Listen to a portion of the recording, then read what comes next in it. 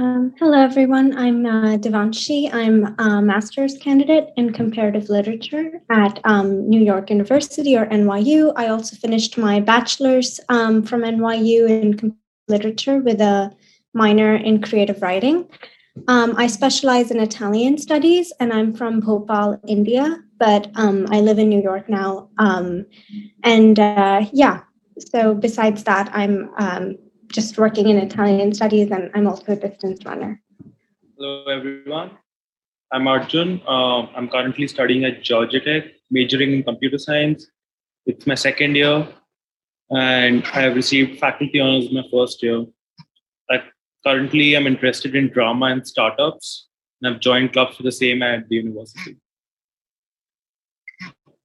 Thank you, guys. So, without further ado, we're going to move into our topic of discussion. Before we do that, I'd really request everyone to please keep their mics on mute and drop in any questions they have in the chat feature. And if there are any questions that you want to personally ask, you can wait towards the end where we're going to have an open-ended discussion for about 20 minutes.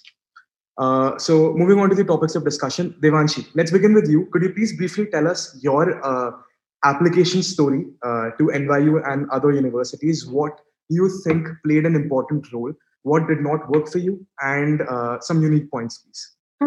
So I think that I came from Bhopal, and nobody from my school had ever applied to study abroad in the United States before. So I was essentially the first one. I think that I was very fond of creative writing, but did not have anyone in my family or around me who was into poetry. I also wanted to study Italian and specialize on this one particular writer. So I knew from a very young age that I wanted to write a thesis on her and I want to specialize on her.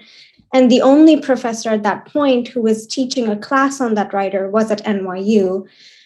So I had actually emailed the professor back when I was maybe in 9th or 10th grade that I'm interested in applying to NYU. I've read your book, I've read your work, I really love it, and I want to apply. So I think that she had, and other professors had actually, I'd been contacting professors at Harvard and other universities that I was interested in. And then they all gave me a tour and asked me to come to the United States. So I actually got a tour of the universities and the departments from the professors before applying for undergrad when I was 15 or 16. And then I think that it gave me a really good view of a department-specific approach. And that's how I got down to applying to universities. I attended writing workshops at the University of Iowa and Virginia before. And I had also started my own literary journal and magazine and my own sort of literary club and society in Bhopal. So I think that those things definitely helped. I was also working on a poetry collection at that point that got published while I was in college. So I think that all of those kind of factors of being a self-starter, but at the same time knowing the faculty very intimately and being in touch with them throughout really helped me get into NYU and other universities that I had applied to. So just to sum it up, you think that what got you through NYU was major specific activities and the fact that you already knew the admissions team and you went there, shared your story with them, so it gave a face value to your application? Yes, and I also sort of just I knew very clearly my reason for applying to NYU was that I could take these 5 classes, work with these 3 scholars, and what I wanted to do. So I had a very specific reason for applying. Right. Perfect. Arjun, moving on, what do you think played a very integral role in your application process, and what did your application journey look like? The primary factor that played a major role in my application was a story I built around myself. To me, college application is more about this image you create of yourself in front of any person, any stranger that you don't know. And that's the most important thing for me. Okay, perfect. And what do you think worked for you? What do you think did not work for you? How did you, brainstorm that story out while addressing your Common App essay? As far as brainstorming is concerned, I feel it's best to do it with your best friend or your family, your father, mother, brother, because I feel they give you ideas about yourself or your personality traits that even you might not be aware of, and that's something that a stranger should know about you. Those are things that someone likes about you, and that's what's most important in an application. Right. So basically, you feel that your close relatives, your family, and your friends know you from a different angle that you might not have explored yourself in, right? Yeah, exactly. Perfect. Devansh, the podium is all yours with the same questions. Yep. So for the admission story, I actually started my process pretty late as compared to most of the students. I started my process in the month of July during my 12th grade, and something unique about me was that I studied sciences in the grades 11th and 12th, and I ended up at the business school. And honestly, I think I applied to 52 colleges all over the world, and out of which I think four or five were business schools. The rest of them were engineering schools, just because of my background, and I was decent at sciences. So that's what my parents thought would be good for me, because I was honestly very confused at that moment. And then something just tried out, and I decided that I want to major in business and like go to a business school, and it's working out pretty well up until this point.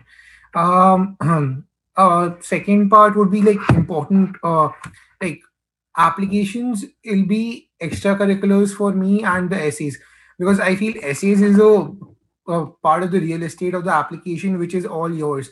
You can like maneuver it any way you want, and the stories that you tell through your essays are extremely important, since as Arjun rightly mentioned, that it gives a greater insight to the person who's reading an essay into your life or maybe into your personality, and that is how they, I think, deem fit, like they think that okay, you'll fit into the culture of the university or not, and things like that.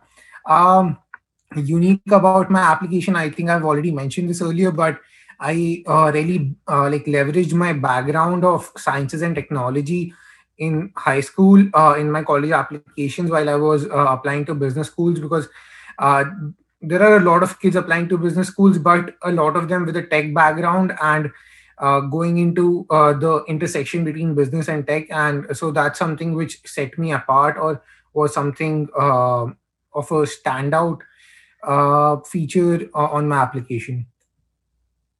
So you think it did not play a disadvantage that you wanted to, like, I mean, you've pursued engineering in your high school and then you applied for a business degree. You think that was some reason why you might have been rejected from some places because it was totally unrelated?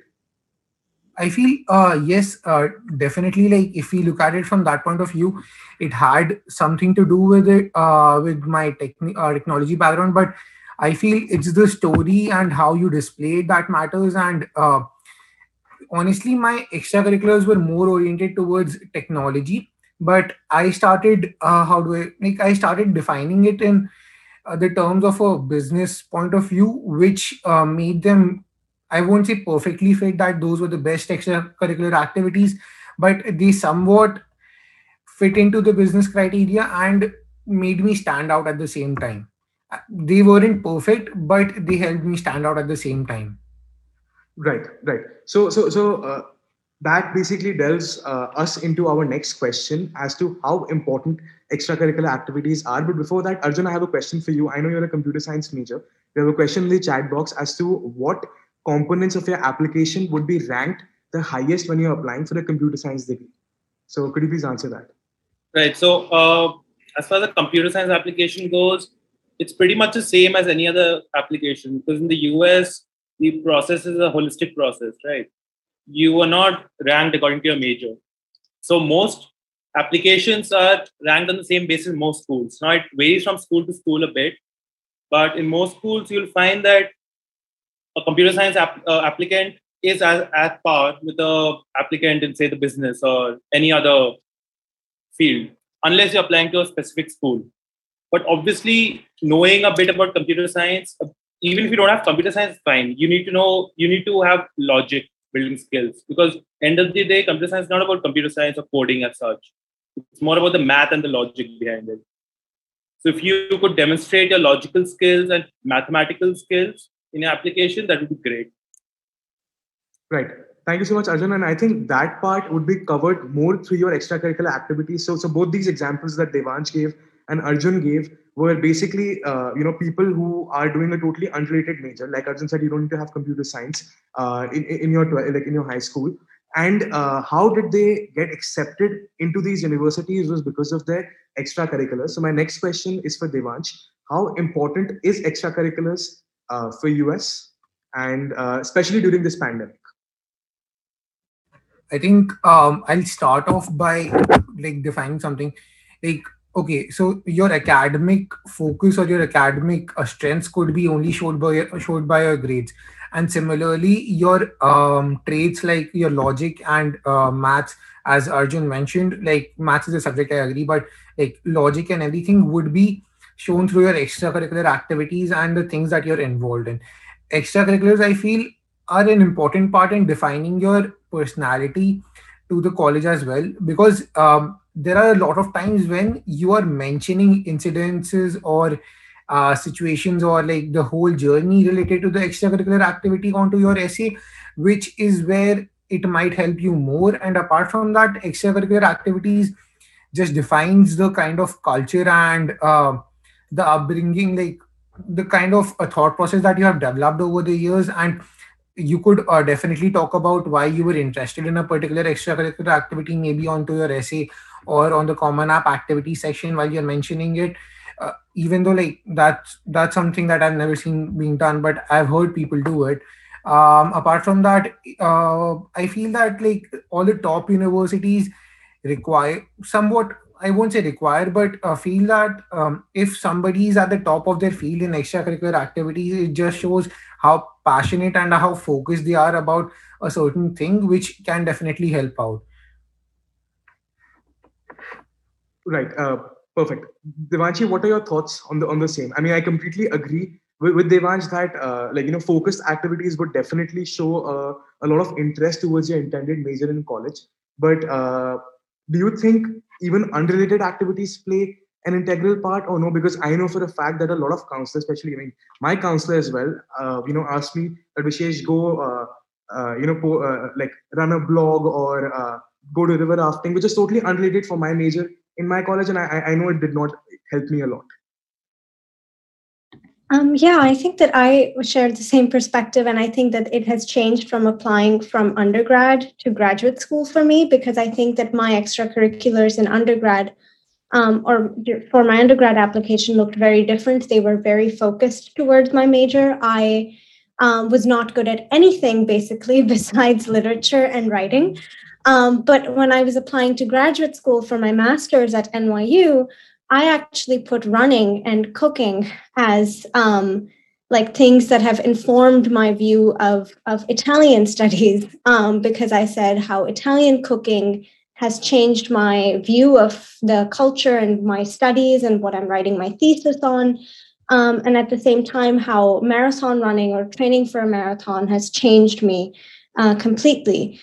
So I think that for me, when I was writing my application or my essay, I decided to focus on different things other than my major and my studies. And I was applying one of the graduate schools that I was applying to, my department already knew me as a student. So I was like, what other thing about me do they not know? What do my professors not know me as?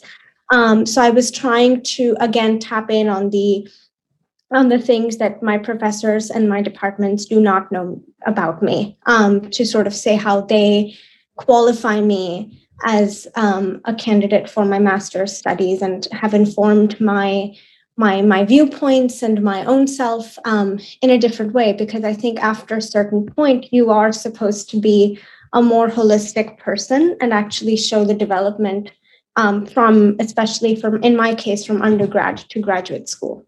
So yeah. Right. Right. So I mean, I just got a point over there where you were talking about how you related running, I mean, cooking, Italian food to actually pursuing a degree in that.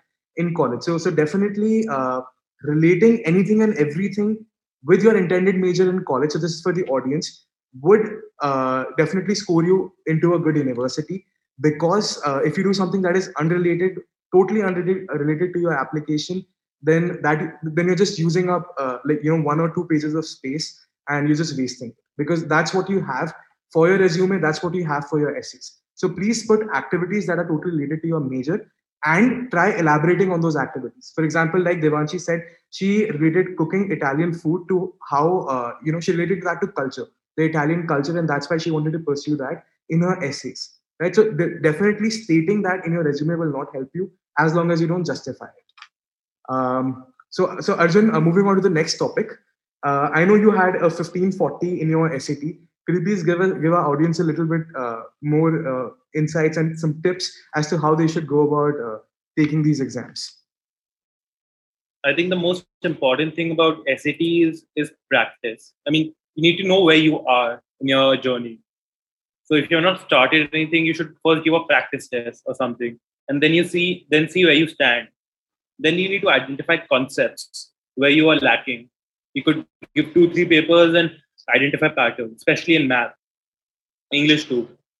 Once you identify that, you need to start working on those. There are many practice sheets, and there are many practice many practice material on these books and all. So you can go there and practice more, and then give the same thing again. Now, if that does not work out, then you can look for strategies online. So how to approach a certain kind of paper, or how to approach this kind of question, and that will really help you boost your score. As far as English is concerned, I think you should read a lot also. Apart from the normal SAT practice reading tests, you should give some time to reading books or American literature or something. That really builds your acumen for that kind of reading. And then you'll be able to read faster probably in these tests. Perfect. So we have a question in the chat box saying how long did it take you to prepare for the SAT? So I mean, Arjun, you can answer.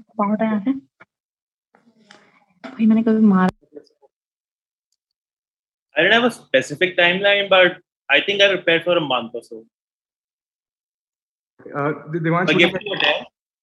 First attempt was 1530, and my second attempt was 1540. So Devansh, would you like to elaborate on this? And I mean, I know for a fact that you've helped a lot of students with UniRely get into universities and score well as well. So what are your thoughts on this?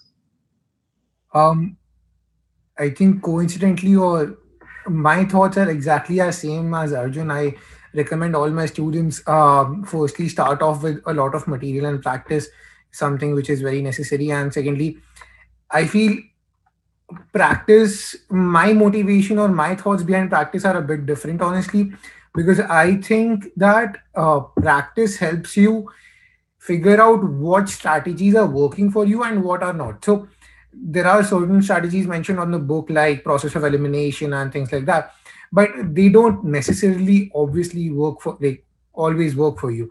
So you need to figure out a strategy which will work for you a greater amount of times and has some, and then you need to make sure that you're comfortable with the strategy by practicing it out. So finding strategies, I feel YouTube and like general videos available online are an amazing um, asset and resource for everyone, available, like for each and every student, because they are free and easy to use. So yep, that's my opinion on SAT. Right, right. So actually, this is another question that Lavanya has asked: that how did you prepare for the reading section? Before we jump on to that with Devanshi, I'd like to answer something differently. So I believe that you at least need 2 to 4 months of practice. And the more you practice, the better you score. Because personally, for me, I had a 1120 SAT in my first attempt, and then I finally got a 1520.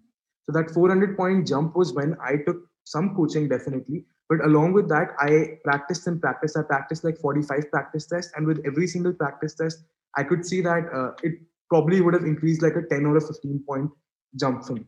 So that is totally like that is another strategy that you can follow is which is practice. Now moving on to the question, how did you prepare for the reading section? Devanshi, would you like to answer that? Yeah, I think that for me, I mean, I was reading a lot anyway because I was into literature. I would suggest reading definitely the Atlantic magazine and the New York Times because I think those are the two journals from which they actually take a lot of the SAT content. So I would recommend that. And there's also another portal called Eon, AEON .co. They publish 3 articles every day in different disciplines, psychology, science, society, literature. And I think that those really help because that is the kind of writing that not only you're supposed to do in college and that you learn, but that also comes in the SAT. And because it's from different disciplines, I think it's important to read stuff from different disciplines. So I would actually, while preparing for the SAT, started reading the Economic Times that you get in India from front page to last page, because I think that's a wonderful newspaper to actually get to build that sort of holistic view of what reading and writing can be from different disciplines. And I think just to add to the test preparation, I also started preparing for the test very early on. So I actually took the test once in 10th grade and then once in 11th grade. And so I was preparing for 6 to 8 months for the SAT. But what I did was that I replicated test conditions at home. So I would sort of be at home. I would ask everyone to not disturb me. I would have just a bottle of water, some snacks that I was actually going to take to the test, and I would start the test at the same time. And I had sort of changed my entire schedule in the days leading up to the test so that my best concentration or that my body clock was oriented according to the time that I was taking the test. So I think that those kinds of physical, mental factors also play a role. So definitely try to replicate test conditions at home and take as many practice tests in those replicated test conditions as much as possible. I would say at least 10. So yeah. Thank you, Devanshi. There's another question actually, and I'm keeping the podium open. But I think both Devanshi and Devanshi would be able to answer this best because they've helped students and they've received this kind of aid. So, so Ananya is asking, do the standardized tests play a huge role in determining the amount of financial aid or scholarships when it comes to applying to universities? Devanshi, would you like to go first? You can go ahead. Yeah. So, as far as my knowledge goes, yes, they do, because I feel that like the standardized scores are basically a cutoff for the amount of financial aid that you would be receiving.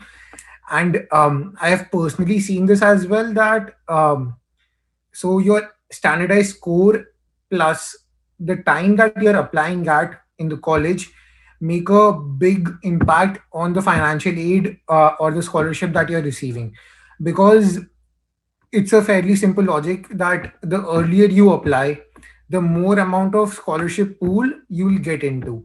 And since it'll be more, there's a higher probability that you'll be able to score the XYZ amount of scholarship that you are aiming to getting. And the later you apply, the pool gets lowered because they start distributing the scholarship money, and then you'll have lower chances of getting the scholarship. And as I mentioned earlier, just to reiterate that standardized tests are essentially a cutoff for the financial aids or the scholarships.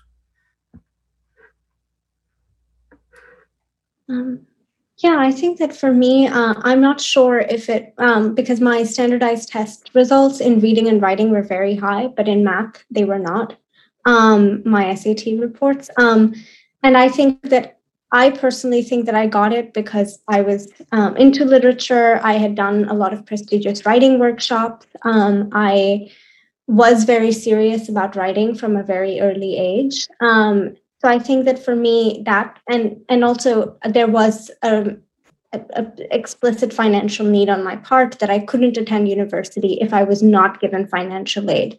So I think that for me, it was a combination of all of those factors, and maybe even the fact that nobody from my school had ever applied to the US before for undergrad studies. So I think that for me, it was the other things besides my academics, that, maybe just my profile, who I was. I had done a lot of solo traveling from a very young age. So I think that also worked in my favor, that I was kind of very well acquainted with a multicultural setting. So I think for me, it was everything besides standardized tests, I would say, that worked in my favor. Great. Perfect. So there's another question in chat which says, does AP scores help in getting financial aid? And I'd like to answer that, and then anyone can just join me if they want to. So basically, I've given this example on and off to a lot of students, that imagine there are two pieces of land, and imagine yourself to be, an investor. There's land A and there's land B. For land A, 10 people who are investing. For land B, 100 people who are investing. Which land would you invest in?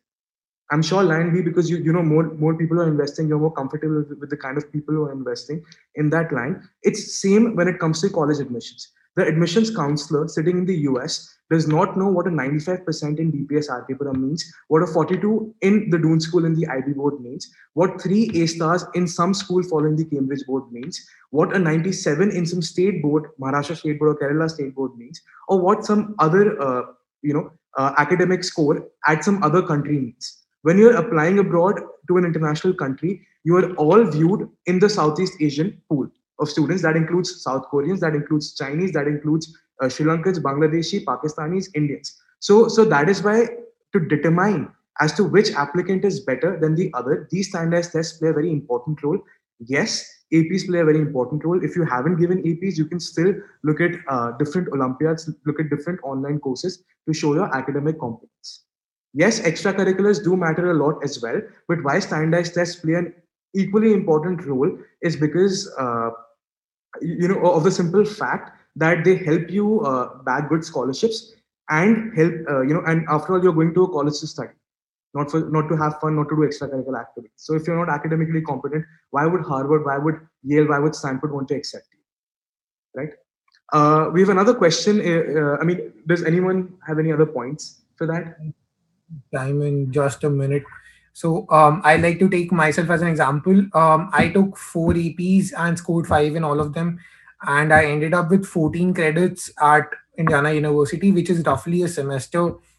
And after that, like after taking a extensive course load, I'm able to graduate a year early. So I won't say that I directly converted into a scholarship, but I am indirectly converting it into a scholarship by saving 1 years of academic expenses and the living expenses associated with it. And apart from that, I am getting another year in my career.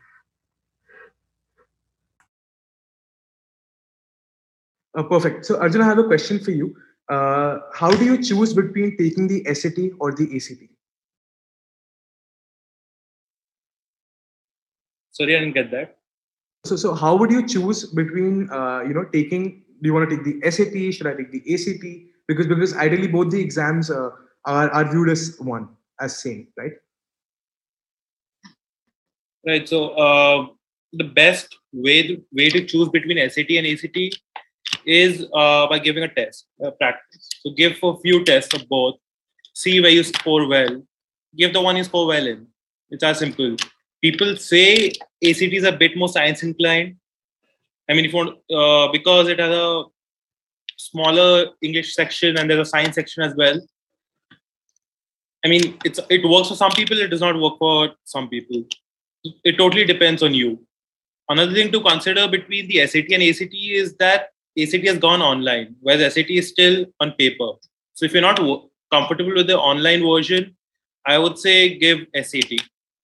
But if you prefer online, then obviously go with the ACT. Perfect. Thank you. Any other comments from our panelists, or should I move on to the next question? Perfect. So the next topic of discussion is essays. So I think we've already discussed a little bit about your experience in how you tackled the brainstorming the Common App essay and writing. And Devanshi, I'd like to give you the mic, and could you please like briefly explain as to what were some key points with deciding, okay, this is the point out of my resume, or this is what I want to write about for my story. Yeah, I think that for me it was what I think I during one of the writing workshops that I'd taken at the University of Iowa, we actually had an admissions officer from University of Pennsylvania come and give like an overview of admissions and applying to U.S. universities, and he said, write about the most interesting fact about yourself, and he gave us 30 seconds to think about the most interesting fact about ourselves. And my interesting fact was that I own a 16th century copy of the Bible, but written in ancient Greek. So that's what I wrote my essay on. It was the most interesting fact about myself. And I wrote about how I had actually found it on the roadside at the University of Cambridge. And then I actually found the person who it belonged to, who was 102 at the time, and sort of like traced how he got it and who the ownership was, who in 1632 owned it. And I did it with the help of the Faculty of Classics at Cambridge University. So I was contacting professors, archives, trying to find out who did it belong to, how did this book travel, and get to this old professor living in Cambridge. So my essay was all about tracing like how I landed the book, how I found out about it, how I found out it was written in ancient Greek. I didn't know what ancient Greek looked like. So that was my essay. It wasn't anything on my resume. It was just, this is the most interesting fact about myself. And it revealed things like I love to travel. I love exploring different cultures. I love finding out. I love research. I am into literature, history, culture, all of those things that I'm basically doing now. So I think that if you choose the most interesting fact about yourself, it is going to be the most interesting fact about yourself. So I think that's just what I wrote on. And it was the easiest thing I ever had to write, or the easiest story I ever had to tell. So yeah. Thank you, Devanshi. Devanshi, I have a question for you. So I'm seeing a lot of comments as to, I've scored this in my exam and I've scored this in my 11th. Am I good enough to get into a university? So audience, I want to tell you that Devansh has counseled a lot of students for us. And there's this one particular case, I'll not take his name. He had a 65% and 3 years of gap year where he failed flying school 3 times. Devansh, what university did he get into, and why do you, like what played a very important role in his application process? Okay. I would like to firstly define things a bit better now. So the application process closes on January 1st or December 31st. I interacted with the client for the first time. I think I remember it was December 28th. And as Vishesh mentioned, that he had a bit of a unique past, and it was interesting to work with him. The things that worked for him were his essays, because he had so much experience as a person applying to college. People, I think you might have heard that, okay, take a gap year and explore the world. That might help you in your college applications and define yourself in a better manner. He had done that so very well. He knew exactly what he wanted. So we didn't spend a lot of time brainstorming, but his essays were something that were a class apart, since we had so much of experiences to share about his flying school, his failures, how he succeeded, how he was working side by side as he was working in as he was studying in the flying school, how he managed to save enough money to take the tests again and again for the flying school, just because he was so passionate about becoming a pilot and riding a plane. So yeah, essays are like this particular example, I think, is good enough to show how important essays are. His academics were not very good, and essays helped him define his personality. I forgot to mention where he got in. He got into the Indiana University Bloomington at the Kelly School of Business, where I'm currently studying. It's a top 10 business school. I think he outdid himself, because I that was frankly a dream university for a person with that kind of a profile, and the essays helped him achieve it.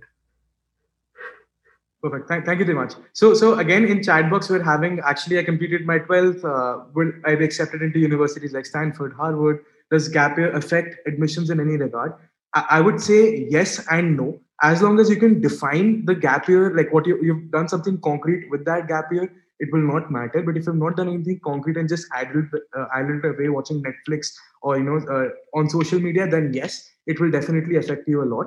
Uh, in the case of a student that Yuvraj is Devansh is talking about, so that student basically did flying school for 3 years. So he did not idle his time away. He actually invested it in one of his interests that he had.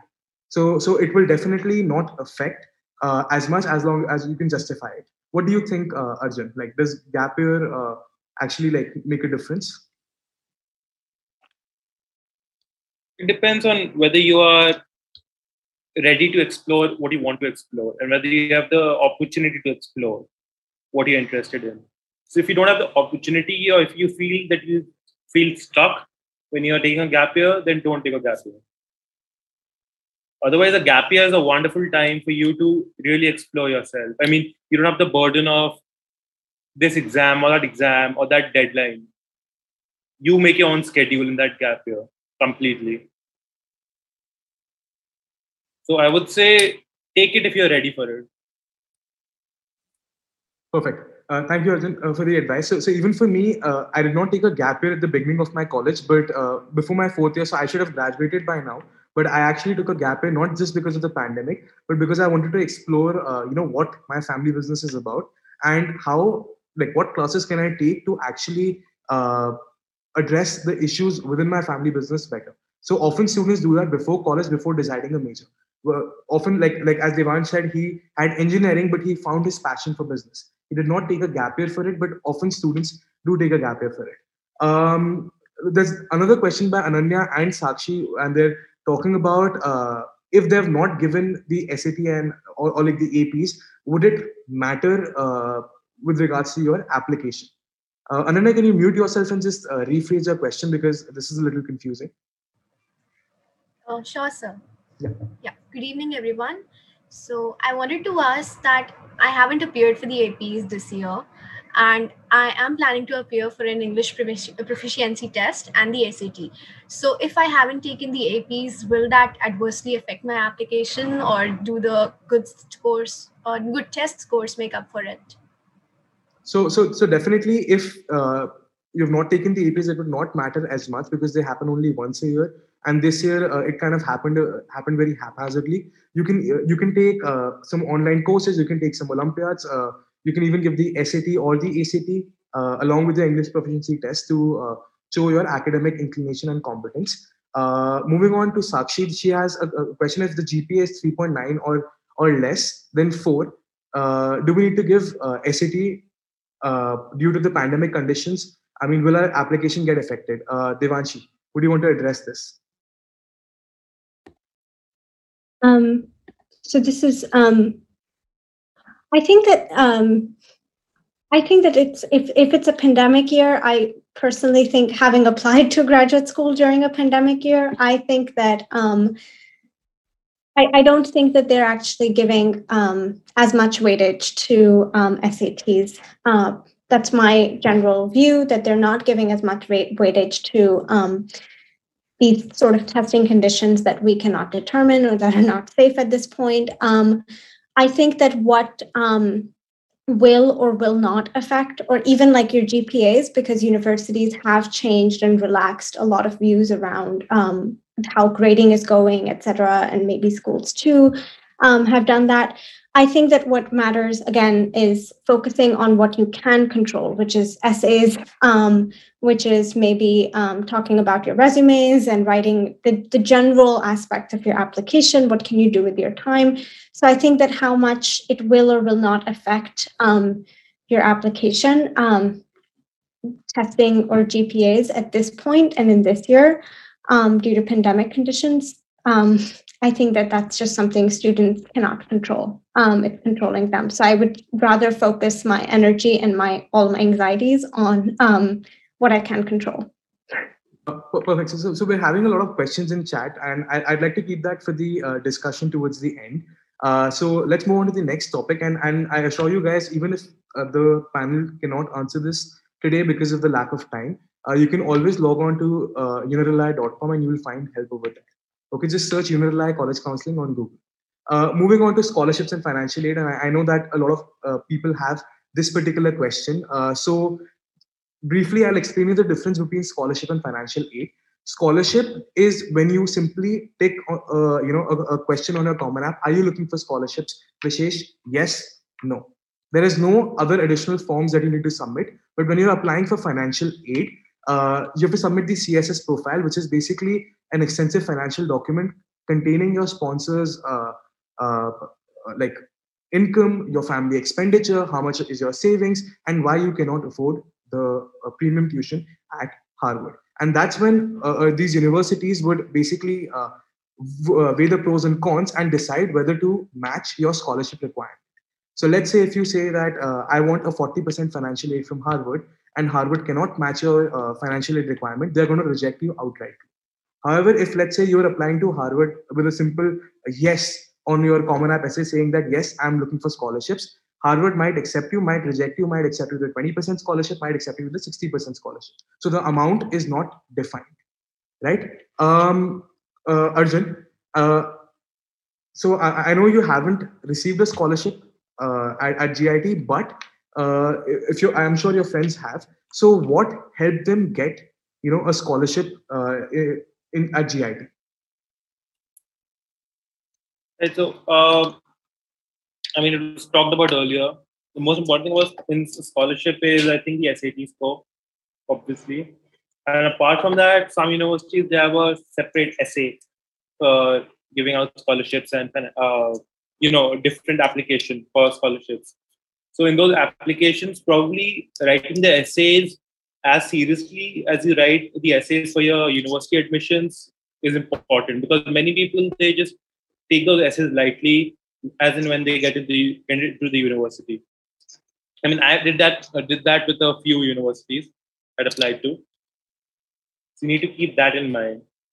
As far as financial aid is concerned, it's obviously totally based on your need. So it's not in your control. Perfect. So I think for both you would need a very strong extracurricular, like a very strong resume, but along with it, you would need very insightful essays and good academics for either, be you targeting for scholarships or financial aid. So Devanshi, you received 100% scholarship from NYU. Tell us, what your journey was and how did you receive that scholarship, and what about your application do you think made you back that?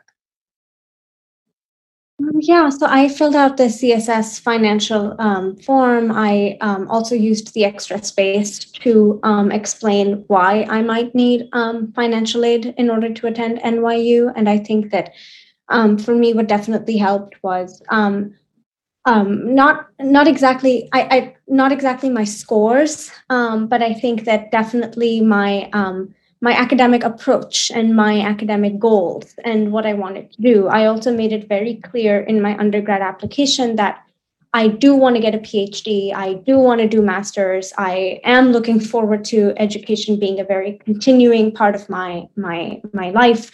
And I think that also played a role. I think just in general, and another thing just to keep in mind is that I kept getting more scholarships while I was at NYU. So whether that was because I did very well academically, so they gave me more scholarship, they gave me more research funds, they gave me more funding for my tech needs, because I said I need a better laptop to do research. So, they would wire me money for that, etc. So I think that it's just working on a lot of research and doing very well academically throughout college as well that can help you get more scholarships and get more aid while you are at university. That certainly happened with me. And so I think that helps. And for my master's, of course, because I was continuing at NYU, my department gave me, 100% financial aid because of the work that I was doing. So I think that for me, again, it was academics, but it wasn't particularly determined by score. It was determined by my academic approach, my goals, my research area, and focus. So I think that the holistic part of your academics is also important to keep in mind rather than just being fixated on this score or that cutoff, I would say. Perfect. Thank you, Devanshi. So I'll be addressing some questions quickly from the chat box and then moving on to Devansh with one of the questions. So I'm a UC student. Yes, UCs are test blind, but that does not mean it would not affect your admissions to the UC simply because if a university wanted to go test blind, why are they giving you a place over there to fill in your SAT scores? If they wanted you to not send your SAT scores, they should have just removed the area where it said standardized test. Give the breakup for your SATs, give the breakup for your ACTs. As long as it's there on your laptop screen, it's showing that you need to submit them. We believe that you require them. So if you have not given them, yes, it would be a disadvantage. But no, that is not the end. It's not like it's going to lead to a rejection. So there are multiple factors that come into when you're talking about your college admissions. It is not just your SATs, not just your ACTs, not just your resume, not just your essays. It is a very well balanced application that admissions counselors are looking at. Moving on to a question for Devansh especially. If anyone got full marks, this is Abhishek. If anyone got full marks in SAT, then can they get 100% scholarship? Okay, so SATs for admissions are divided on a basis of, like, it's a range. It's not okay. So if you have full marks in SAT, that means that you'll get a full scholarship. It's a range. So and academics are not the only thing on which your scholarship is defined on. It's the extracurriculars. It's how you have written your application essay, your scholarship essay, and so basically for example, there might be a person who is at a 1510 or a 1520, and you have a 1600 on your SAT, and he might receive more scholarship than you just because the rest of the factors are better, even though you technically lie in the same range or in a similar range for a SAT. And I think that should answer the question pretty well.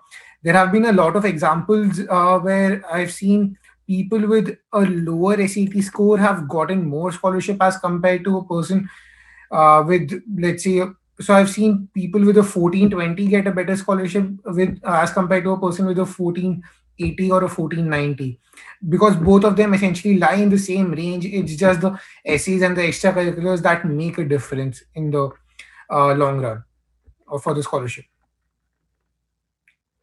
Perfect. Thank you, Devansh. So, Arjun, I have a question directed towards you from the chat box. Do we need to apply for early action or regular decision? What is the difference? How does it help to apply early? What is the difference between early action and early decision? If you can please elaborate. So early action is usually applied for in somewhere on November. It's different for different university, but the general date is November 1st. And regular decision, the application goes in on January 1st. There are two kinds of early applications. One is early action and one is early decision. Early action is when you apply to a school at an earlier date as compared to the regular decision, but you're not forced to go to that school. As in, if you get in, you have a choice whether you want to attend that school or not. Early decision is when you get into a school, you have to go to that school. So you're bound to go to that school. Right? So you only apply for one early decision school because it's a binding choice. If you get into two early decision schools, you have a conflict. And that can't happen. So you only apply to one early decision school and as many early action schools, and obviously as many regular decisions. Now, choosing between early action and regular decision, I think it's based on your interest. So most people who are keen on getting into one particular school or a few particular schools, they usually apply for early actions in those schools. Not every school has an early action, so be aware of that. There are different things known as restrictive early action also, in which you only apply to one school. in early action also. You can't apply to other early action schools. The basic point is you need to be interested in a particular school for you to be apply early action. And the pool who apply in the early action is generally more competitive than the pool that applies for regular decision, because many more people apply for regular decision as compared to early action. Perfect. Thank you, Arjun. So, briefly, could you please give like an average score for your university? So Devanshi, for NYU, what would be like an average SAT or an ACT score, like and an ACT score, and then Arjun and then Devan. Yeah, so I think that for NYU, the averages would, I think anything above 1450 would be ideal. And I think that one thing to keep in mind is that because these statistics that you see on their website always keep changing and they always keep rising every year. So I think that, and for NYU, their acceptance percentage basically shrinks by about 3% every year. That's been the trend that we've been seeing since the last 10 years. So those fluctuations are something to keep in mind. So I think that anything above 1450, I think for the ACT, if it's scored out of 36, then maybe something above like 33, 34 would be perfect.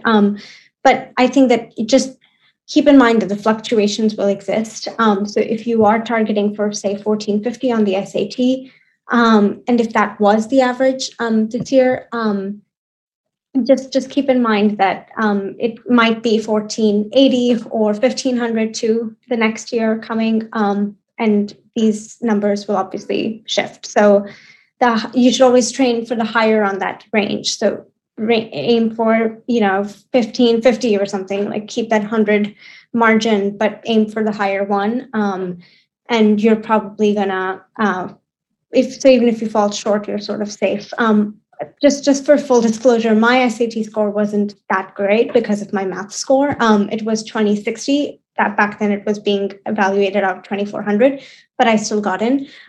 So I would definitely say that it's maybe different for people applying to the humanities as well, because obviously for us, math does not really hold that much importance as reading and writing does.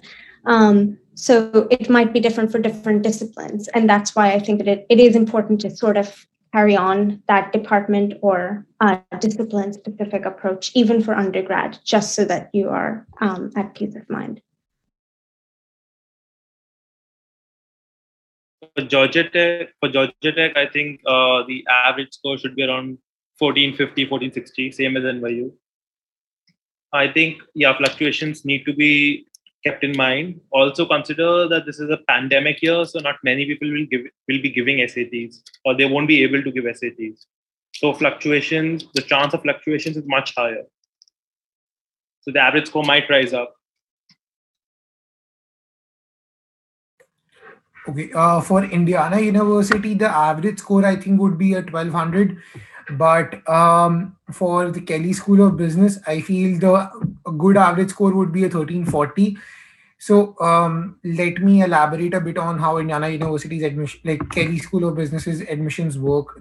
They have two filters essentially. One is getting into the university, and the second filter is getting into the school. So for getting into the school, you'll be needing a 1340 or more. But if you do not have that, then you can definitely petition for Kelly, and they might take you in on the basis of your essay, and just like if you're within the range of their accepted criteria, then you can get in. If you do not get in through the petition admission, then you can still come to Indiana University, do your first year over here, ensure that you have a GP of more than 3.3, which is essentially one or two Bs, not more than that, and you will get into Kelly. I think there was also a question about average score of TOEFL and IELTS. So I think the IELTS average score is 109, and average IELTS score is 7.5. Yep. Okay, there's one more. Is getting 1450 plus in second or third attempt of SAT. Okay. So it honestly depends on what kind of universities you're targeting and what your overall profile looks like. There might be certain scenarios where you might be having a lower SAT score, but the rest, but your profile in general, like your extracurricular activities and your essays are spot on, which will essentially make your profile more holistic and increase your chances of getting in. Perfect. Thank you, Devansh. So I know there are a lot of unaddressed questions which we would please keep for the end, because I know for a fact that a lot of them will be answered within this presentation in the next slide. Especially about the ambiguity because of COVID-19. How would taking an SAT or ACT help you? How would it not help you? What would be the weightage with regards to your extracurriculars and your academics? So first, let's address the first question. Devanshi, how much do you think, like, was SAT or ACT or the standardized tests weighed prior to your COVID-19 situation, and how do you think would it affect students applying this year for college? Yeah, I think that they definitely were overemphasized, in my opinion, before the pandemic. But I think that there has been a growing criticism of standardized tests in general. So even before the pandemic, a lot of graduate schools had actually done away with GRE, which is a completely different level of testing altogether than the SAT. And I, for instance, did not have to take the GRE to apply to graduate school this year. But I think that they are under a lot of growing criticism more recently and after this pandemic. For example, the Times Higher Education Chronicle had an article published about how many universities might actually do away with it after the pandemic. We don't know yet, but that certainly seems to be something that a lot of universities might lean towards, given the pandemic and given that this situation is far from over. It will continue to affect people and continue to affect people in terms of finances and access and safety and health in many different countries and geographies. So I think that that is something that will definitely change and fluctuate. But I think that the emphasis on SAT, ACT, and also just generally like GPA cutoffs, et cetera, has changed a lot across universities. So yeah. Thank you, Devanshi. Arjun, what are your viewpoints as to how COVID-19 has affected the entire application? What do you think would be the weightage given to essays, your resume, and even to standardized tests? I think essays and the story that you tell now through your application will play a much greater role now that tests are optional. Your predicted and the scores you send are also probably not accurate as they might want to be, because exams are not being conducted and all. So I think the essays will play the most major role as far as most schools are concerned. Apart from that, your extracurriculars and the the time you spend, the way you spend the time during the pandemic or during lockdowns is what should play a major role, because many people might be watching Netflix or idling around while you were probably doing something, probably helping a community, or probably reading up on an engineering marvel or something, or probably just fixing furniture around your house because there was no help around. Right. So these small things, they should play a big role as far as application after COVID is concerned. Right. So moving on from Arjun's point of view. So during the pandemic, a lot of people have not been able to get internships, right? And have not been able to physically go do an internship. Devansh, do you think you can still bag an internship and make a difference to the community? Do you think that will help bolster your resume? What are your thoughts on that? So this is like one of the few questions that I've received from multiple people on chat. Yep. So for internships, I feel there are a lot of volunteer positions available considering the current situation with many of the NGOs. And also, there are a lot of like people are now able to hire more staff since they need to work from home, which are since so like office capacity is a thing which is no more a barrier for these companies, and hence bagging an internship has become easier in my opinion. But at the same time, you would need to realize that you'll need to stay dedicated to the search, because there is a lot of competition for these positions, and which is where like it'll be hard to stand out. Like you need to have a proper resume, you need to have a good interview prepped, like all the general questions, tell me about yourself and things like that, so that you can ensure that you are comfortable while you're taking the interview and you're able to hold up a conversation with the interviewer. I think there was also a question about how many internships did each yeah, so for me, I got two internships before I started studying at college, and I'm interning right now as well. Apart from that, I think I also saw a question about research assistant positions. So research assistant positions, I think, is more about how you. So you need to develop a contact within universities by, like, let's say that you cold email a professor, you start conversing with him or her, and then you start maybe getting on calls with them, sharing your opinions, and then you could maybe ask for a research assistant position if you have developed that kind of a relationship with the professor over maybe a month, 2 months, 3 months. And I think that's the best way to bag a research assistant position, being an international student and not being at a college at the current moment. Perfect. Thank you, Devansh. So again, the research assistant position you will bag once you're in college, and totally depends on your personal relationship with the professor. Going to office hours constantly, constantly shooting email, doing well in the class, aggressively participating in class activities will definitely, make you stand out as a candidate. But that is totally unrelated to your college admissions because, I mean, after all, how would you get in touch with the professor without even going to a university? Well, definitely through UniRely. I mean, in terms of mentors, your mentors would be sharing those emails with you and help you formulate these cold emails. But it is not like it's not a guarantee that you will get a reply from these professors because they're very busy with their own work and their own life. We also had a lot of questions regarding what type of extracurricular activities. I'm a local volunteer at the NGO in my locality. Is that a good extracurricular activity? So, like we said at the beginning of this discussion, a lot of the extracurricular activities are good. Like every extracurricular activity is good as long as you can relate it to your intended major in college and how has it shaped your life and how has it made you grow as a person. So, like Devanshi gave a personal example that cooking Italian food made her connect with the culture. We had a student a few years back who connected music to math. Basically, he wrote his entire essay about math behind music.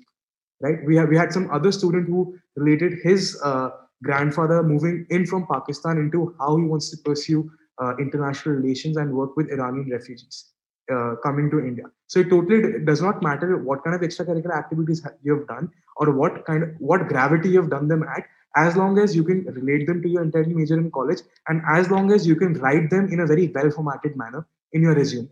Even if you have done something super interesting and you just write a very loose paragraph about it in your resume, the counselor who's reading it will not get attracted to it, so they're not going to pay much attention. So bullet points is one key, active voice is another key, and the third key is a very well formatted resume, basically. Any other comments on this, Devanshi? No, I don't think so. I think that covered it. But yeah, I think that just doing anything will help, especially at this point when you have limited opportunities and access. I think just making the best use of your time is going to help, and just being able to qualify and connect it to your larger goal in person. So yeah. Perfect. Thank you. So that basically concludes the topics of discussion for the panel. And I'd now like to keep the mic open for people to address questions to panel members directly or to ask questions. Like to the entire panel. So I mean, you can just take on the mic. Or how about you? Or how about you just write yes on chat, and then like who we can just go order wise in an orderly fashion. So who wants to go first can just write yes or like one, and then we can Yeah, just. okay. Can you guys hear me? Yes. Am I audible? Yes. Okay. Okay, so I have a doubt, and the thing is that I haven't done any sort of math for the past 4 years. And the thing with this is like I don't even want to apply to colleges with a degree that needs math. But now giving the SATs in such a short period of time, I'm already in 12th grade, and now everybody is telling me to give the SATs, and it's kind of very like difficult for me since I haven't done anything in math for like a really long time. And I feel like I have a lot to offer to colleges in other background when it comes to like extracurriculars or everything. I have like I made sure that I have done a lot of those things. And so is it like still really necessary for me to like get into a good college with like a scholarship, because I can't really like afford it in the first place? So yeah, that's it. Devansh, would you like to answer that? Yeah, sure. So there are a lot of liberal arts colleges, and there are in fact Ivy Leagues as well, which ask. So like maths is not okay. Maths is important for people who are going into STEM related fields, or who are going to fields which actually require analytics, or maybe some kind of financial data modeling, and you need to realize how things work using maths. For people who are oriented towards arts or something which is not math, essentially, I feel like I've seen people apply for arts as a major, and they have been required to send out a portfolio, which is where you stand out. So I think SAT would be more of a cutoff criteria for people applying to arts related schools, and portfolio is where you will stand out. I've like Indiana University has Jacob School of Music, which is I think one of the top three schools for music in the US, and they do not usually have a great SAT criteria. It is the portfolio and the audience, and the auditions which they host, or maybe like a video portfolio of you singing your instrument, or yeah. So that's where you can stand out. So for this kind of a situation, SATs would be more of a cutoff parameter, as I mentioned earlier, and you would be able to create your impact and show your personality, or show your passion or focus towards your particular field using your portfolio. Thank you so much. That cleared up a lot. So I still have to give it right as a criteria. Like I need to like still give it right. So I think that as of right now, we do not like most of the universities have waived the SAT requirement, but it still helps you put yourself on a platform when you're being compared to a kid from Pakistan, Bhutan, South Korea, North Korea, China, because these are the people that we'll be competing with. And if you're not on that platform, that kind of puts you on a disadvantage, since they can't compare you with the other person, so they don't know how to assess your ability, or how will you fit in the college. And Right. also, Thank you so much. Yeah. also Rishita, it helps because it just shows your inclination and how serious you're about your college applications, and that you've gone the extra mile, despite the pandemic. So yeah, you should Correct. definitely. Thank you so much. Yeah. Devanshi, I think you're up next with your question. Yes, sir. Actually, I have completed my 12th this year, and I want to pursue my further bachelor's in astronomy in top university. If I have not done, like in my resume is not so strong, if I start with an internship and write a good essay, is there any chance to get into a good university? Devanshi, would you like to address this? Sorry? Would you like to address this, Devanshi? Yeah, I think that again, like these are very competitive schools that we're sort of talking about, and I think it's like I think it's how one qualifies as if I have a good essay, or I don't think that it's it's really like there's any guarantee in this process at all. I think you just have to see it as a process. But if you've finished it, you finished your 12th, and you are looking forward to applying, I would say that, again, whatever you can control at this time, do it to the best, and give it a good few months, like to write even an essay. I think you need 3 or 4 months to write a good essay. So I think that definitely give every component time as much as you would give academics or standardized testing and GPAs time. So give all of the other components time. But again, when it comes to highly competitive universities that are going through as many changes as the rest of us, there is no guarantee about what might work and what might not work, because it's highly individual, I'd say. So I would definitely not go from, will I get into this university at this point? I would rather see it as a process. Is, if I do this, and this, do I have a shot? So definitely keep the end goal in mind, but do not make it that restrictive for your own self, and see it as a process that you need to work on. Okay, and I have another one question. Like, I want to ask, like, if I want to have an internship under any professor, which kind of emails, like, how can I write it so profoundly that they can select me for their research work? So I'd like to answer that. Devanshi, there's only 2 words for it. It depends. And it depends from case to case, which professor you're addressing, what type of personality type are you addressing. Are you addressing an INTJ? Are you addressing an EP?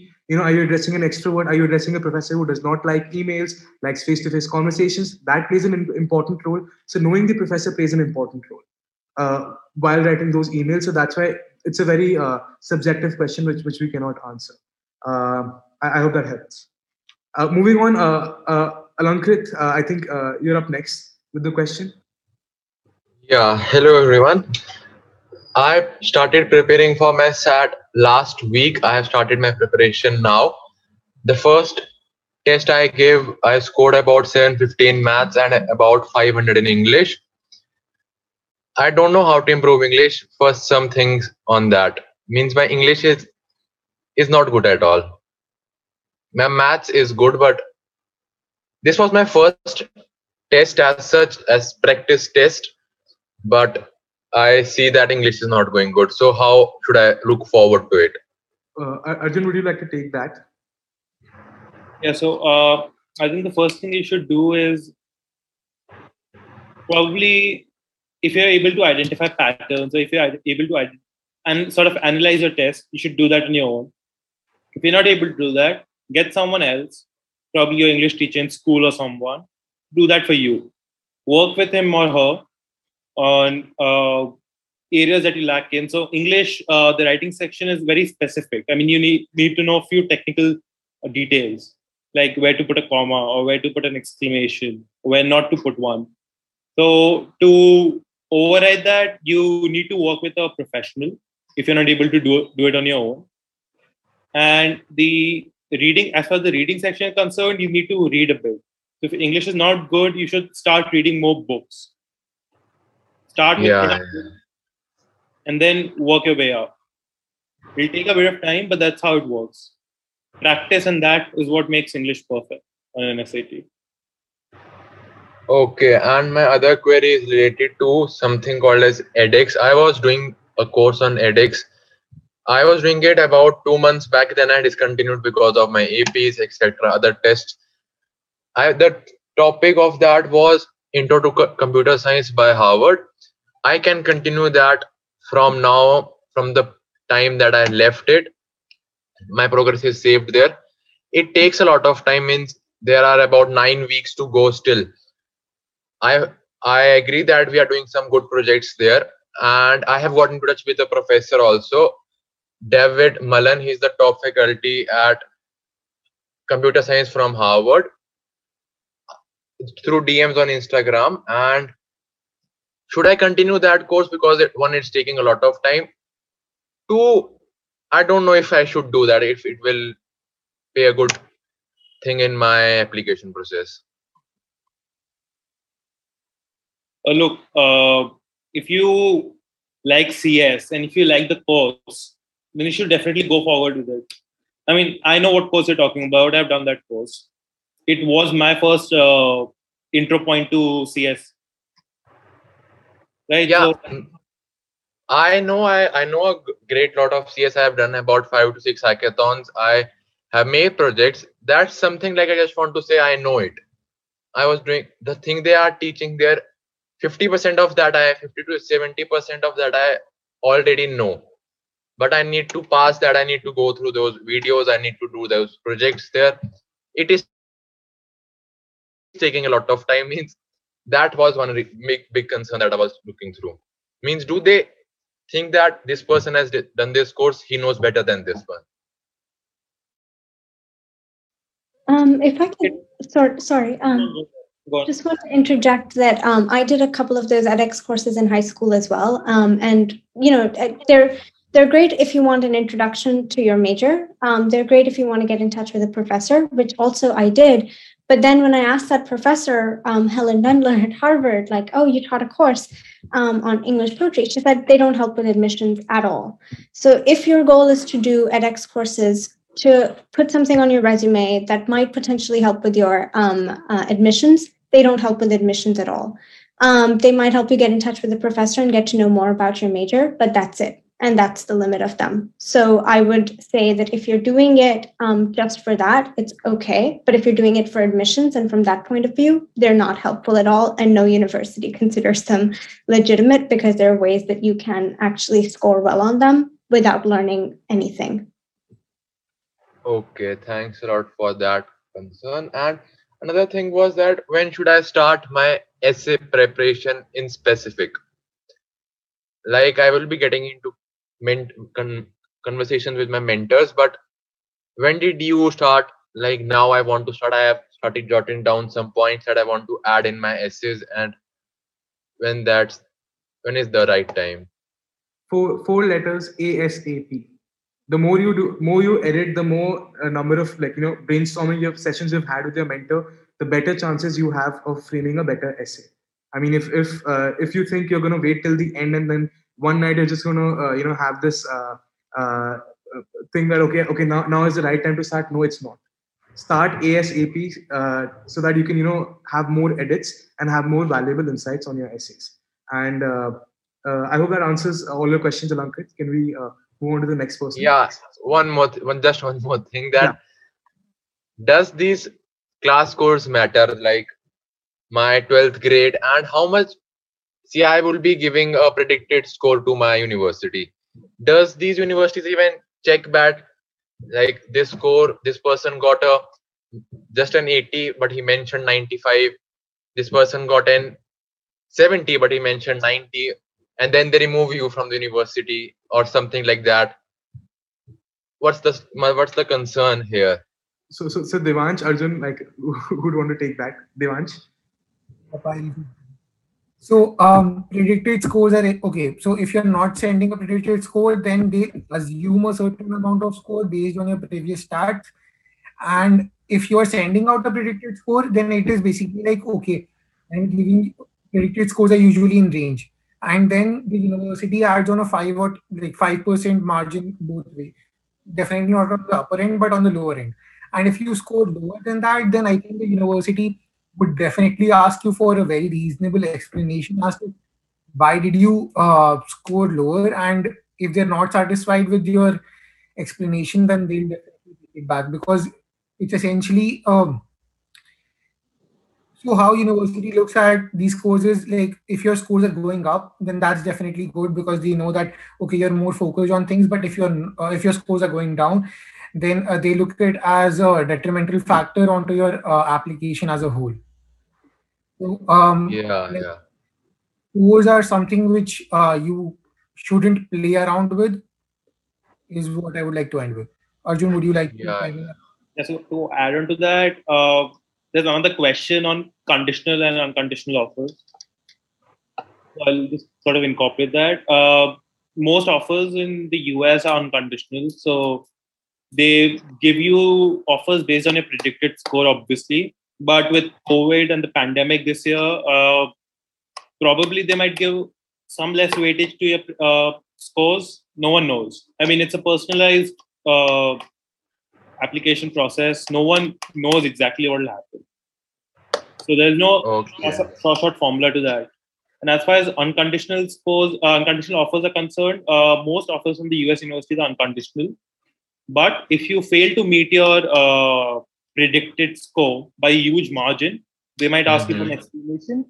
And if you are unable to provide a satisfactory explanation, they might put you on probation or they might not give you admission. I mean, I know a few people who did not get in because they scored significantly lower on their actual test as compared to what.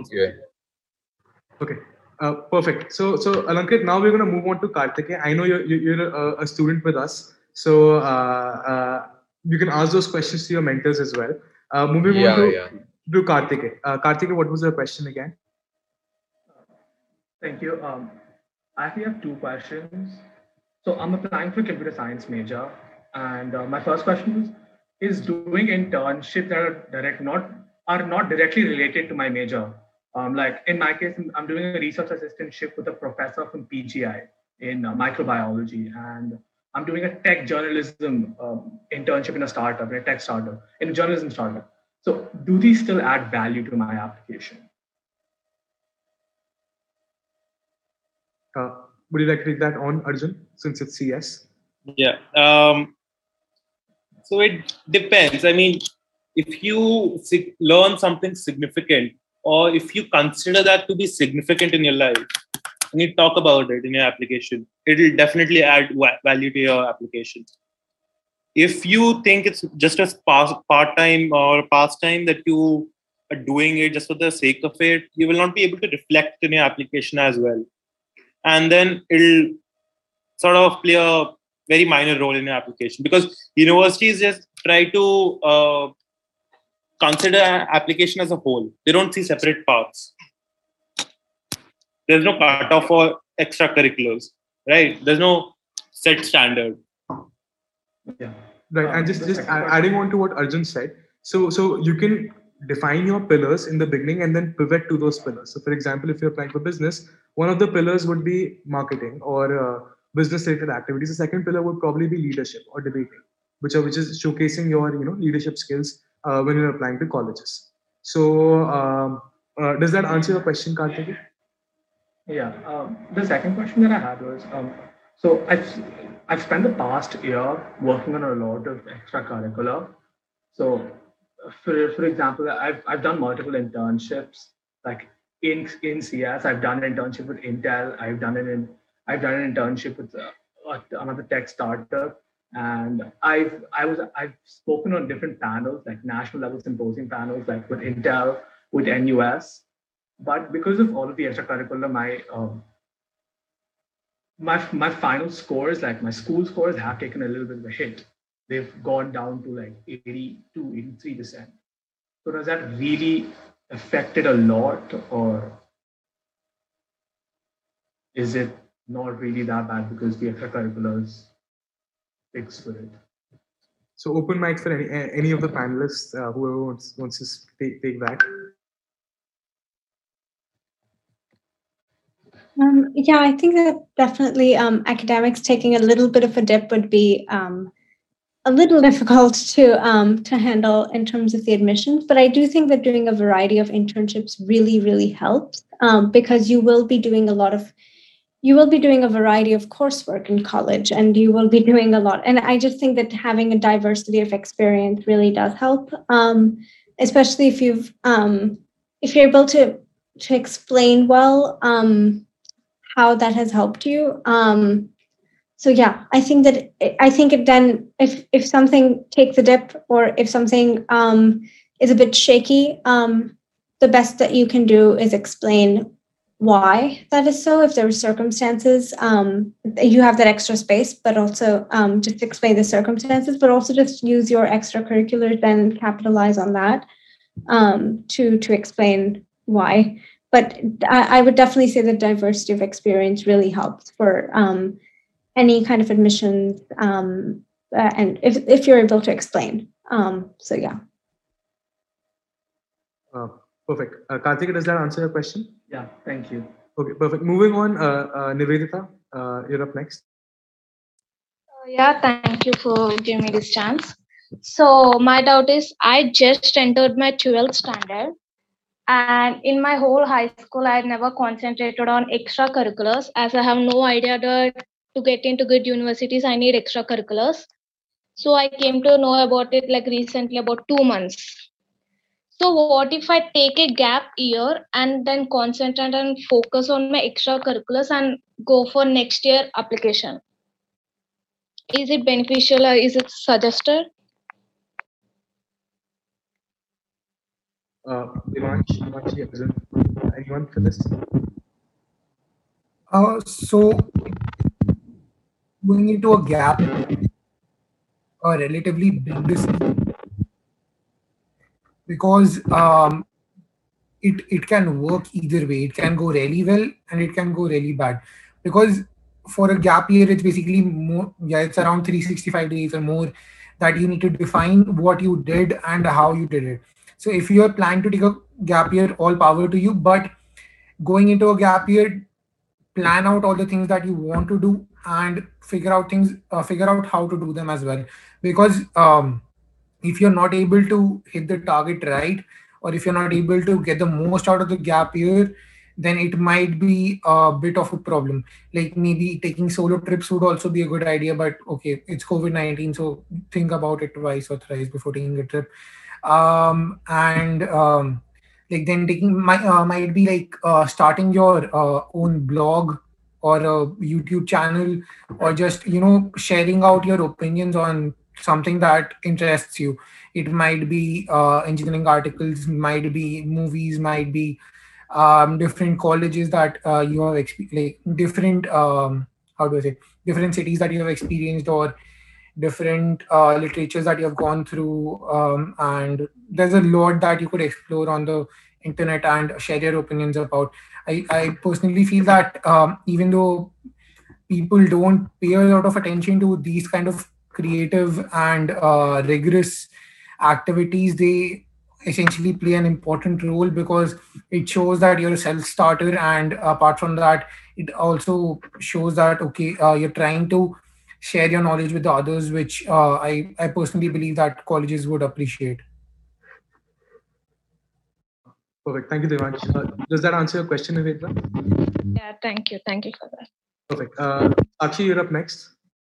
Oh yeah, thanks for giving the opportunity. I have the question that I have done a certain amount of social work and some courses related to my field, which is CS, means courses like languages. I have learned some languages, and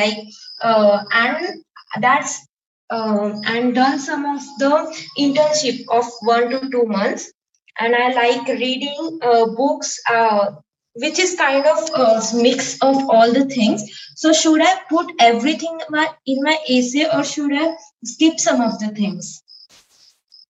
Okay, so basically, you're asking if whatever you have done, if you should elaborate all that in your essay, or if you should, like, is that your question? Yeah, that's the question. So, does anyone want to like take it head on, or any of the panelists, or I can go as well. I mean, up to you guys. Okay, so for essays, I think essays are better when focused on to a particular journey or a particular incident or a particular situation that you might have experienced academically or through your extracurricular activities.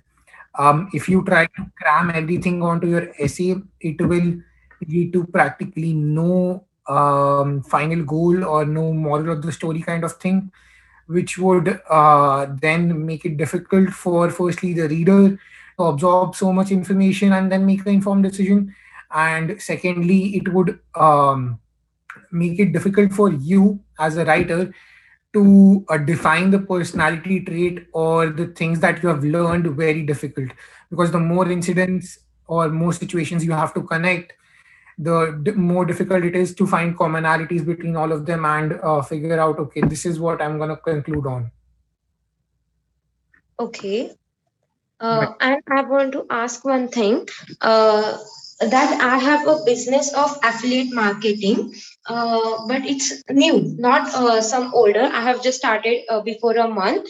So, should I put it on my application, or should I leave it like that? What should I do with that?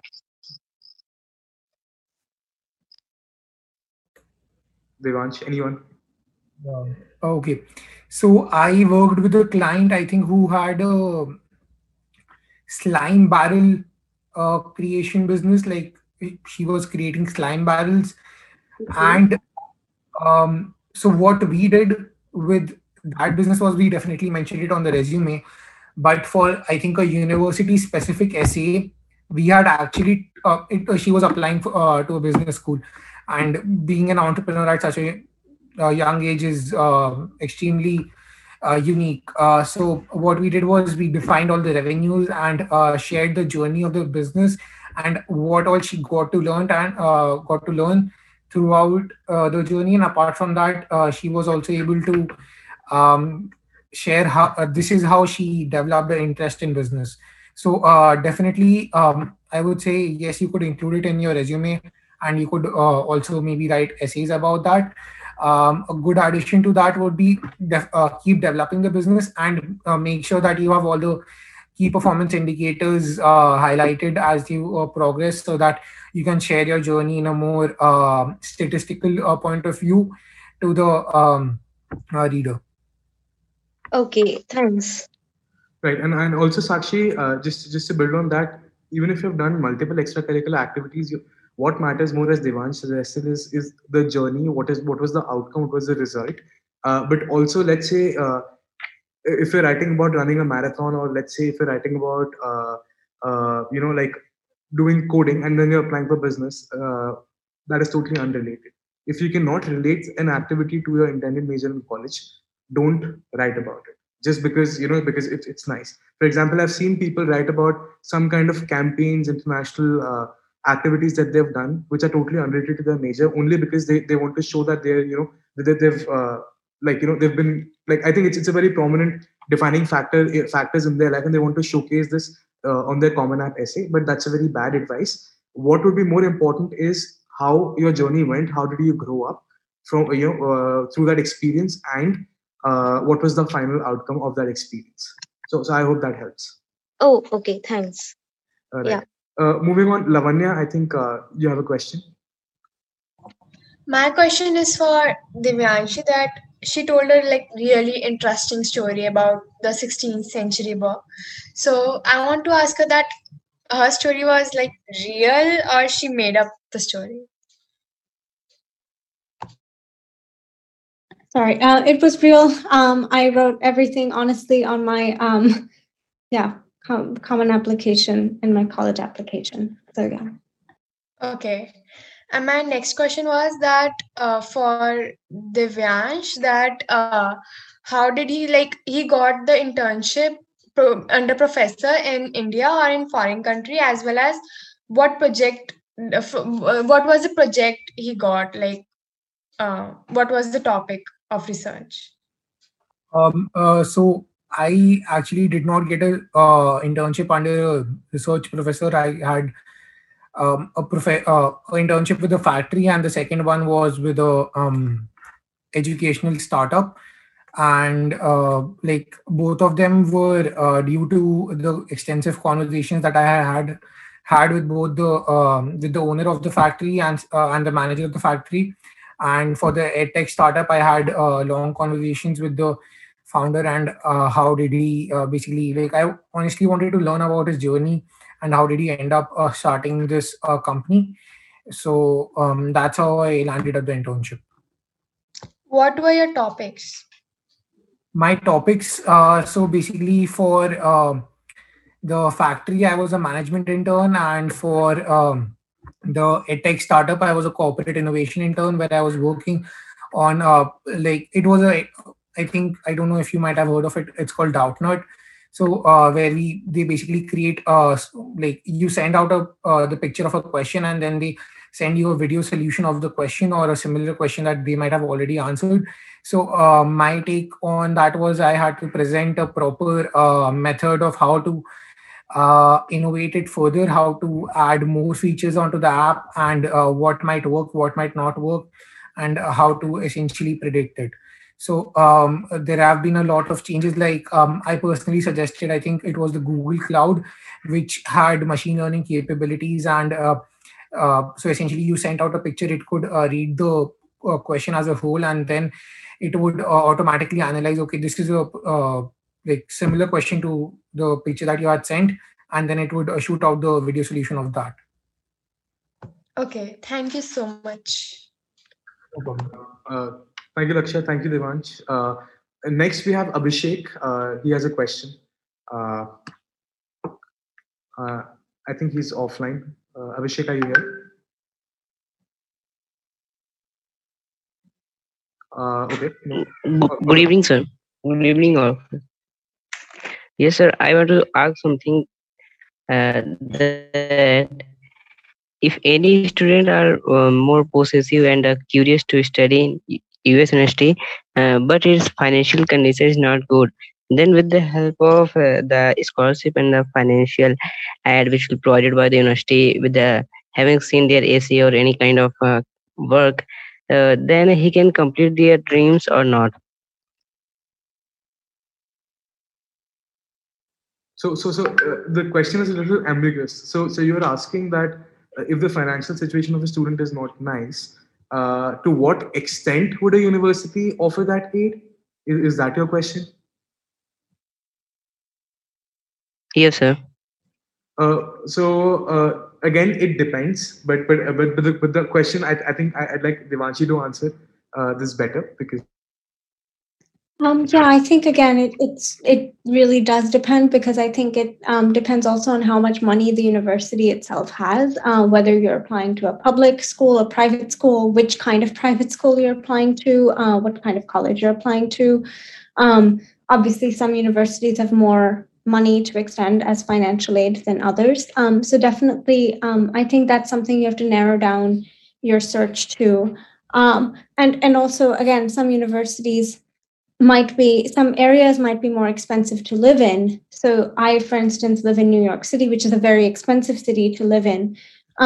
So a financial aid obviously does cover those costs, but I do have to figure out other ways to manage my daily expenses. So that is also something to consider. Maybe you might like being in a closed campus where you have access to everything, so you do not have to spend that much extra, plan that much. To spend, but obviously, so that's also something to consider. But yeah, it really does depend on the university. It really does also depend on their international student policy and how much they extend to international students. For instance, my funding also comes from my department, which is more hospitable to international students. Most of my department is international because it's a comparative literature department. So those are also things to consider, how much funding the department has in the university and for international students and where it's located and what kind of university it is. Thank you, Devanshi. Just to add on to that for Abhishek, so it also matters as to like how you fill out your CSS profile, because you have to show clearly and state clearly that this is why I cannot afford this education over here. Thus, please give me extend me this kind of aid and this kind of grant. And with that, I would also like to add that some universities apply with need-based scholarship, but some also keep with need blind, so that you have like you can even make universities compete. So we had a student like a year back who basically got a 80% scholarship from Drexel and got a 60% scholarship from Dartmouth, and emailed Dartmouth saying, well, Drexel is offering me a 80% scholarship. I really want to come to Dartmouth because the curriculum is so amazing. Please, can you match the scholarship requirement of extend me a better scholarship? And guess what? Dartmouth gave him a 115% scholarship. So, because on often universities also have egos, right? How can Drexel offer more scholarship than I can when I'm a better ranked university than Drexel, right? So these things also play Yes. an important role. Okay, sir. Sir, I want to one question more, that the scholarship which is provided by any university, whether if anyone want to the just like BS in physics, just like a 4 year take courses, then the until the 4 year the scholarship will be provided, or the scholarship with only for the 1 year or first semester, you can say. So, like, till what extent would this scholarship be extended? Is that your question? Like, when and how much? Yes, sir. So again, it depends. It depends on the offer that you receive. University can give you like $400,000, and Abhishek spend it whenever you want. They can give you $100,000 and say whenever you want to spend it, spend it. They can put a thing where they say that okay, 80% of your tuition fees is covered every year. They can say okay, you only have $40,000. Spend it in your first year, second year, third year, fourth year, however you want it. So it totally again it depends on the kind of offer letter that you're getting from the university. Okay, sir. Thank you. Okay, perfect. So we had a question from Sivya now. I don't know if she's here. If you're applying in the engineering department of a top-notch liberal arts college, do you have any advantage of that? Now, this question is a little ambiguous. Uh, Engineering department of a top-notch liberal arts college. I, it's unique. Do you guys have any like? I don't know what is she trying to ask. Sivya, are you here? I think it means if you apply to a college, if you apply to a course where the college does not specialize in, you have a better chance. Oh, okay. So basically, if you're applying to school of like the College of Arts and Sciences instead of School of Engineering, and then probably changing your major or for the ease of admission, I think that's a very a unique way to look at it as well, because College of Arts and Sciences is like in the middle of all the other colleges because it kind of has some business courses, some design courses, some uh, engineering courses, so it coincides with other colleges. Yes, it is a good way to look at it, but then it totally again depends on the resume, kind of resume that you're making, and the kind of overall application that you're trying to portray. You can't say that I want to apply for dance and then have a lot of business related activities in your resume. Nor can you do that to Stanford. You want to apply for dance, to Harvard you want to apply for business, and to Yale you want to apply for law. Because then how are you going to what are you going to focus on your Common App essay like what points are you going to focus on your Common App essay? How would you let your resume flow? So I think this concludes all the questions that we have. Devanshi, and Arjun, do you want to give any end notes, any funny experiences from within Hello. the university? Hello. Yeah, Sorry to hi, interrupt. Sakshi. I have one question. Can I ask? Sure. Please. Actually, I'm applying for CS course in university, and after having the degree, I want to start a business in the tech or software industry. So, should I apply for CS course or should I go for business school? It depends on what you're good at or what you are more interested in right now. So, I mean, you can do a CS course and then start a business in CS. You can obviously do that. You can do a business course, but then after a business course, you won't have the technical knowledge a CS student might have. Okay. It totally depends on what you want to do with that business. Okay. It's too early, I would say, honestly, in your journey. Okay, thanks. Okay, perfect. So I think no more questions. So we just like to conclude with some unique and funny experiences within colleges to give you a better insight as to what being a college student in the US feels like and how is every university unique. So I'll start with my experience. So Davis has approximately 90,000 bikes, and I remember my first week in class. I did not know who my professor was, and there was this guy who was parking his bike, and there was only one spot left, and I just went, put my bike right next to him, and double locked it. And when I entered the class, I realized he was the professor. And in his first first week he told he was telling about his experience as to how there was this one very rude student who kind of interlocked his bike, and that was me. I knew it was me, so I kind of just hid in the corner the entire quarter in order to avoid having like a one-on-one discussion with the professor. So yeah.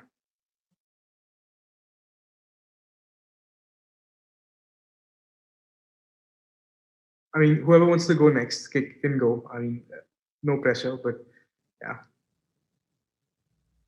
Okay, so the unique experience for me was so there's a show Walter Fountain where it's basically a fountain, and the tradition at Indiana University is that people jump into it. Usually after football games, maybe after graduating during your freshman year.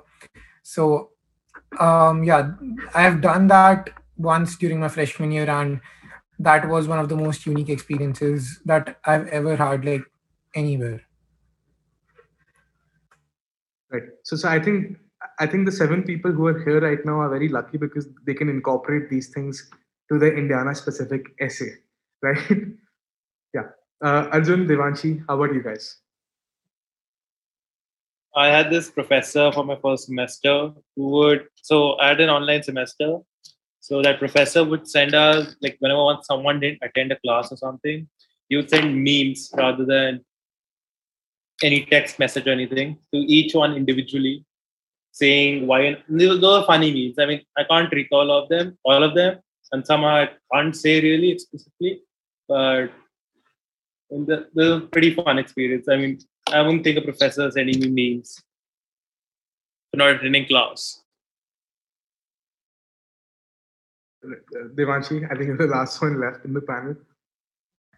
Yeah, I don't know. I think it's hard to pinpoint one unique experience because I mean, I think it's a privilege to live in New York City. I would just say that every evening I would go to a different cultural show, which thankfully New York is opening up, so we can do that again. But it's just the celebrity run-ins on campus. So I've run into Meryl Streep, Hillary Clinton, and yesterday Richard Gere, Alec Baldwin. These are all people that live nearby and that you keep running into. My other experience was also seeing Shah Rukh Khan on campus, and I was just totally floored. So I think it's experiences like that, and then you actually get to meet these people. So once I realized I was in a theater, and I was actually sitting next to Jonah Hill, who's one of my favorite actors, and was just having a conversation with him and caught a coffee with him later. So I think that it's experiences like that, and the fact that my writer is actually a pseudonymous writer. She writes under a pseudonym. No one knows who she is. But then I actually got to take a class with the person who is presumed to be the real her and her spouse. And so I was me and my professor were sort of trying to figure out if that's actually them or not. But I got to take a class with them. I lived with them last month in their home in Rome. So I think experiences like that really define. I'm getting to meet people that I read and learn from. So yeah. Right. Thank you, Devanshi. Thank you, Devansh, and thank you, Arjun. So much that concludes the panel discussion. If you have any more questions, or if you think, let's say, you have some questions after the panel that you were not being able to ask, you can definitely log on to UniRely.com and just shoot your questions for our advisors to answer there, and you can even schedule your like one-on-one meetings with them. Thank you so much, guys. It was great having you all. Thank you, Devanshi. Thank you, Devansh, and thank you, Arjun.